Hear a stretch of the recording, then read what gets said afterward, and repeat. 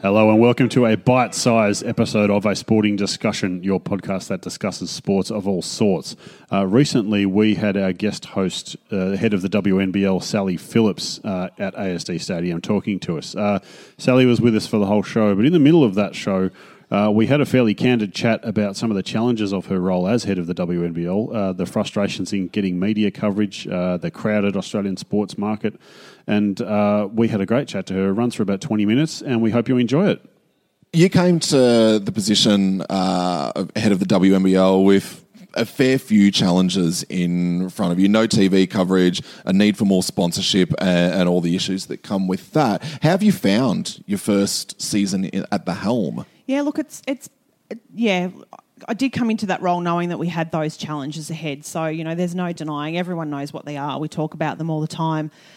I guess when I started, though, the season was literally beginning. So there wasn't really a whole lot. I couldn't come in and try and save the world in a couple of weeks before the season kicked off. So I guess for me, it's been spending a lot of time with our clubs, getting to know the GMs, getting to know the athletes, and being able to just, get around and see games. So the thing that struck me the most is how talented our league is. Yep. So, we talk about that all the time. That I think that's the thing that, I don't want to say surprised me because I've been in the game for a very long time, but I'm literally blown away when I go to games. I think this has been one of the most outstanding seasons talent-wise that we've seen in a very long time. So whilst we're facing all those challenges off the court, I think the thing that stands us in such good stead moving forward is it's just a super league. And, when people talk about how great games are, maybe they're adding a little bit of sugar to it, but I'm genuinely not. Like people that know basketball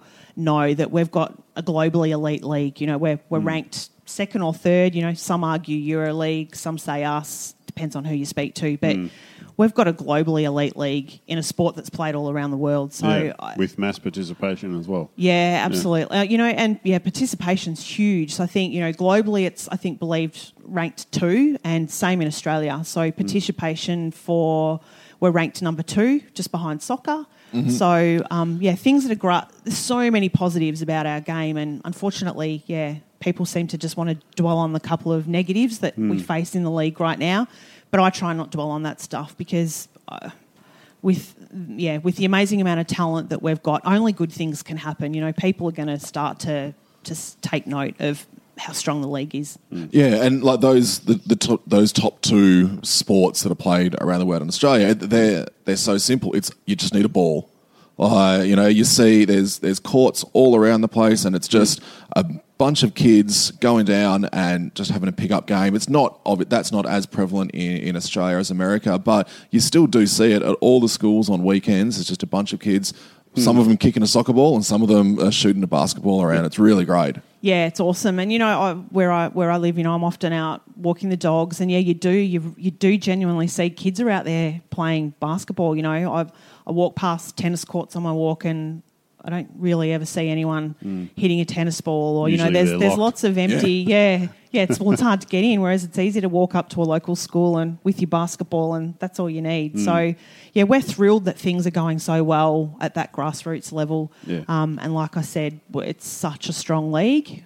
We just need to do a far better job of telling all the great stories that we've got. Yeah. Now I want to just take it back to the TV coverage for a moment.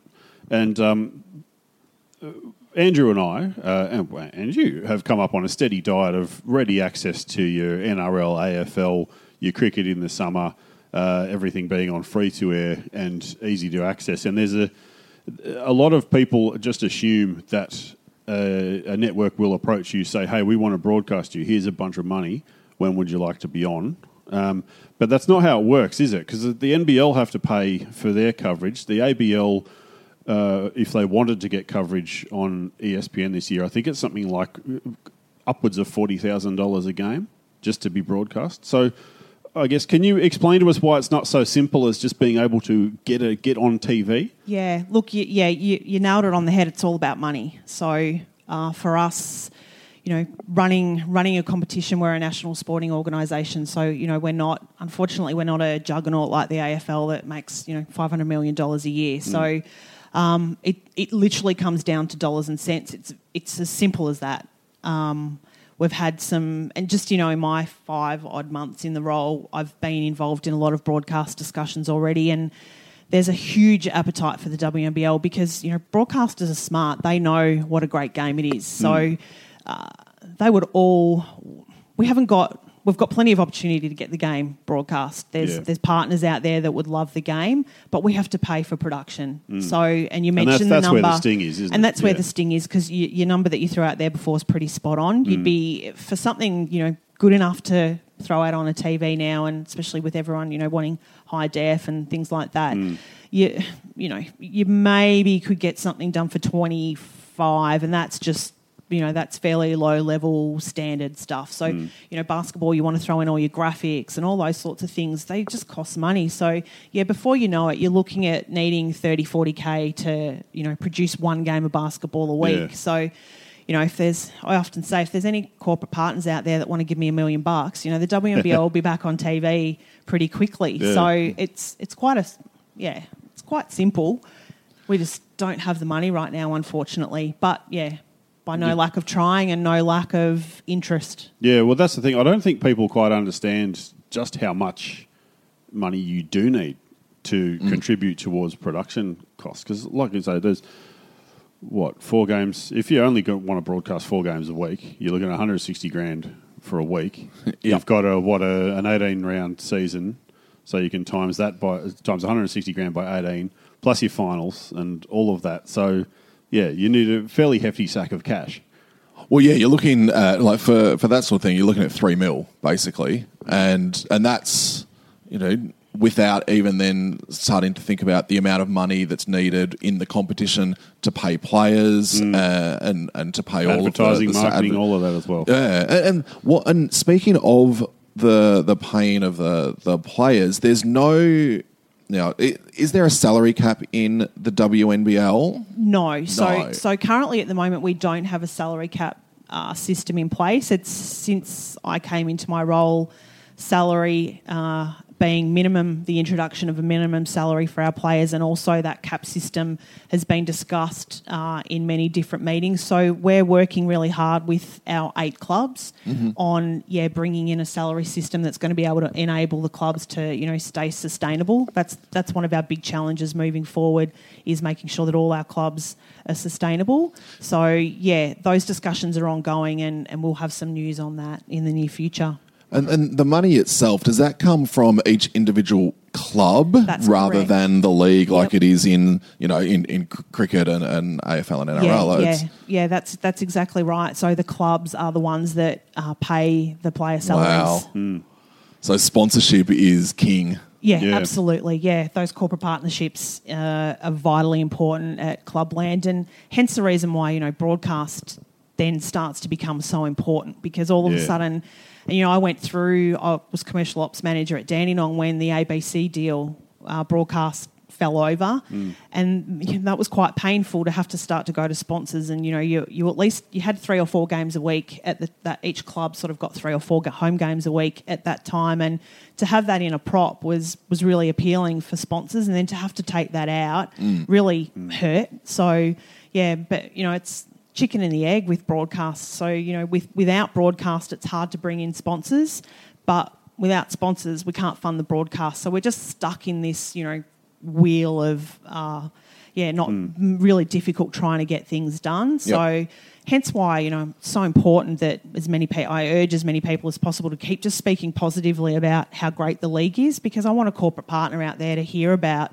the world-class WNBL and come on board and jump on and take the ride with us, because it's an amazing league. Yeah, absolutely. How annoyed were you when AFL Women's came rolling into town and most of the sports media acted like women's sports had just been invented? You can take a deep breath and consider your response. Yeah. And, look, I'll say probably what everyone out there that says, first of all, in regards to women's sport, is about bloody time. Like, it's amazing that it feels like we're on the map now. But in saying that, the WNBL has been going for 36 years. It's been on the map for a long time. We've been on the map for a long time. We probably have just maybe failed to tell our story as well as we should have. So, missed some missed opportunities along the line there. So I'm thrilled for the AFLW. I've got a 13-year-old daughter who's about to go and play footy for the first time this year. So I'm celebrating all the great achievements by all these leagues. I think the frustration for me has been the fact that basketball seems to be... the media seem to bash us up a little bit, and I that's probably the frustrating thing for me, is I don't understand where that comes from. I don't think a sport should have to be broadcast to have credibility. So for the fact that the media seem to pick on us a little bit for the fact that we don't have broadcast or sponsorship, we're trying our hardest in that area. So that probably has been frustrating that AFLW's come in and they've got broadcast and they take up all that space in the papers and. So I don't begrudge it at all. I'm thrilled that females are at least in the paper now. We've struggled for space in that area for a long time. But I think the negative tone of the media towards the WNBL, don't quite get where it's why we're getting that negative tone headed sort of our way. So and I mentioned it before, we don't have the big brother chipping in millions of dollars to and millions and millions and millions and millions. And broadcasters going, hey, we'll show this for free. Yeah. Anyway. I think... absolutely no issue with AFLW itself. Like I said, I think it's fantastic that girls growing up now have so much choice. Like it's really exciting. I look back to when I was growing up and I loved footy. I was the tomboy at school and ran around and played footy, and the boys at school wanted me to go and join the local footy club. Mum wouldn't let me because it just wasn't what girls did back in the 80s. So, it's awesome that they're doing so well. But when I sit at a WNBL game last Saturday night and see the Flames score 111 points and there's probably not those big scores hitting the AFLW scoreboards right now. I probably get a little bit frustrated. I'd love the media to get on board and tell our story because it's an awesome one. How do you do that? And I know it's the $1 billion question. We've spoken to people from baseball in Australia and from soccer and a few other clubs where there's a lot of not even latent support. There's a lot of support amongst the general public for basketball. People in Australia love it. And how do you tap into that, I guess, at an individual level, but then also to get that media to grab on to the league? Have you got any sort of insights as to what you guys might be able to do in the upcoming season? Look, in talking about those basketball fans, we know there's a lot of them out there. We talked before about the numbers at the grassroots level. That's probably an area that we need to start to do a better job in, is connecting with those, turning all those families that love basketball into fans at the elite level. How we do that, I don't know, but we've got plenty of working groups talking through ways that we can start to do a better job in that area. I think the Boomers this year have shown that how that grassroots connection can really boost your fan engagement and your crowd support. So that's the one thing with the media. I'm at a bit of a loss as to why we're sort of spoken about in the light that we are. It's kind of just I'll jump in here. It's kind of just a cheap shot, isn't it? It's an easy cheap shot to say, well, the WNBL's not on TV, so it can't be any good, and I'm not going to bother, giving it any inches. Which is, but it goes to frustrating. It goes to something that you said last week, AJ, and it was about people being sports snobs. They think that the American leagues in baseball and basketball are better than the Australian leagues, so they don't bother supporting the Australian leagues when it's the same game and it's in your backyard. Kind of the attitude, particularly with AFLW coming now in the media, and we've spoken about the media just were pigs at a trough about it, basically. Everything was pushed out. Every other women's sport basically was pushed off the table, and everything was about AFLW. This is in Melbourne anyway. Yeah. Yeah, it's I don't know. I think there's an elite quality league here with elite quality players who have done brilliant things in Australia and for national teams and at Olympics and in the WNBA and over in Europe. The Opals are one of the most successful Australian sporting teams ever. In history, yeah. You said that's my exact line. I say it all the time that, you go back to that first medal at the 96 Olympics and we've medalled at every Olympics since, bar, the little hiccup in Rio. So, I'm fascinated why the media don't find that an appealing story yet, I scratch my head. I don't actually have the answer. Maybe there needs to be a generation of journalists, sports journalists, have daughters who want to play basketball. So, if Rowan Connolly and Jared Waitley and Mark Robinson and Mark Stevens and all the other, if they had daughters who played basketball, then, maybe that's how we can do it. That's fairly long-term planning. It is long-term planning. There, Andrew. Yeah, it is. Right. My kids, sorry, you're going to uni, you're doing journalism and you're going to pump up the WNBL. That's it. Oh, look, it's a tough one, the current journos, if their children now are playing, then they can go, okay, there's more than one sport. Yeah, and you know what? Look, I think you sort of...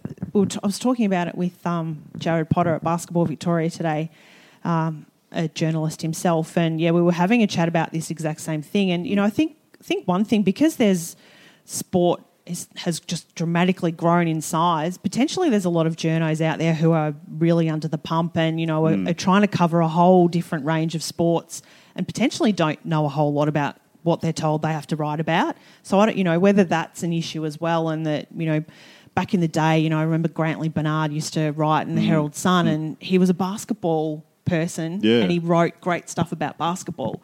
So, let's use Herald Sun as an example. Who's the basketball writer at the Herald Sun now? We don't have Grantley there anymore. So, potentially the papers are just... They've got journos trying to cover a whole lot of different sports. Well, they're not an expert in necessarily one area. Basketball-specific journos you could probably count on one hand. I guess there's Roy Ward over at Fairfax. Yeah, so Roy Ward's doing an awesome job. Megan Huswaite, and I'm just talking Melbourne journos. So, there's Amanda Lullum in Sydney who does an amazing job. Townsville, their media support is extraordinary. That's right. They're John Tuxworth has gone over. That's correct. So, their coverage is incredible. And he was big on the Capitals when he worked at the Canberra Times as well. So there are those people putting some effort in. But, I think, and having spoken to Roy a little bit, and I don't think I'm saying anything that's, on or off record, but, those writers can write the stories, but, the decision, I guess, whether it goes in the paper or not and the size and, whether we get a photo, I think comes down to an editorial decision, not... So there's plenty of journos like Roy and Megan and who are doing just an awesome job, but, how much the size of their article that gets put in the paper is not their decision, unfortunately. Yeah. And it does, particularly, and we speak from a Melbourne context here because that's where we're based, but, you look at the new netball league. Who's the biggest name in the new netball league? It's the Magpies. It's Collingwood. Collingwood sells papers regardless of what sport it is. The AFL women's team, Collingwood and Carlton, both got a team when maybe they weren't the best placed to get one, but they're old rivals, so they've got the best opportunity to get in the paper. Maybe... I don't know, I don't like where this is going. No. Just get one of the teams to change their name. We're the Collingwood Dandenong Rangers now. Yeah. Oh, look, and we do talk about those things, but it's difficult because it's like, we're good enough on our own. Yeah. We don't need to leverage. I don't feel like we need to leverage off the AFL or, try and reinvent the wheel. We're done with the way we are. 36 years of quality. Exactly. Australia's longest running female league. So we've clearly been doing something right over the years. So, So basically all those journos that listen to a sporting discussion, get out there and badger your editors to get the league on the back page. Cover some quality. Yeah, it's a shame. Yeah, it's a shame that you have to be broadcast to be considered credible. Frustrating. Right now, Sally, we've come through the frustrating part of the of the podcast, and let's take it down a little bit more. People who go to a WNBL game have a brilliant time. The crowds are big, they're raucous, they like to make a bit of noise. It's a great experience for the people there, particularly the kids. And you mentioned about the players who make a point of staying out to meet all the kids, take all the selfies and all of that sort of stuff. So there's a brilliant product there. There's a brilliant sport there. Let's say in 5 years' time when we swing back and have you back on episode 412 of a sporting discussion, what's your perfect scenario for where the WNBL ends up? Yeah, so look, perfect scenario for us is, we've touched on those things that, quality doesn't need to change. So we've got the quality. Broadcast, I guess, is the big one and the thing that, the fans want the most and that gets talked about the most. So, yeah, I certainly hope that we can get some corporate partners on board that appreciate and love the league and want to, almost start at the beginning with us again and, reinvent the wheel a little bit and help us, get back on TV. That's the big one. Sustainability of our clubs is huge as well. We've got 8 teams in the competition right now and we want to make sure that those teams can stay financially viable moving into the future. So that's a big one, working on that and helping, trying to figure out ways we can assist our clubs in drive revenue is a really big one as well. So we've been there for 36 years, so I'm pretty confident in 4 or 5 years we'll definitely still be going, but just it'd be great for us to be appreciated for the great league we are and get those fans involved and engaged, because we know the ones that are turning up each week are loving it.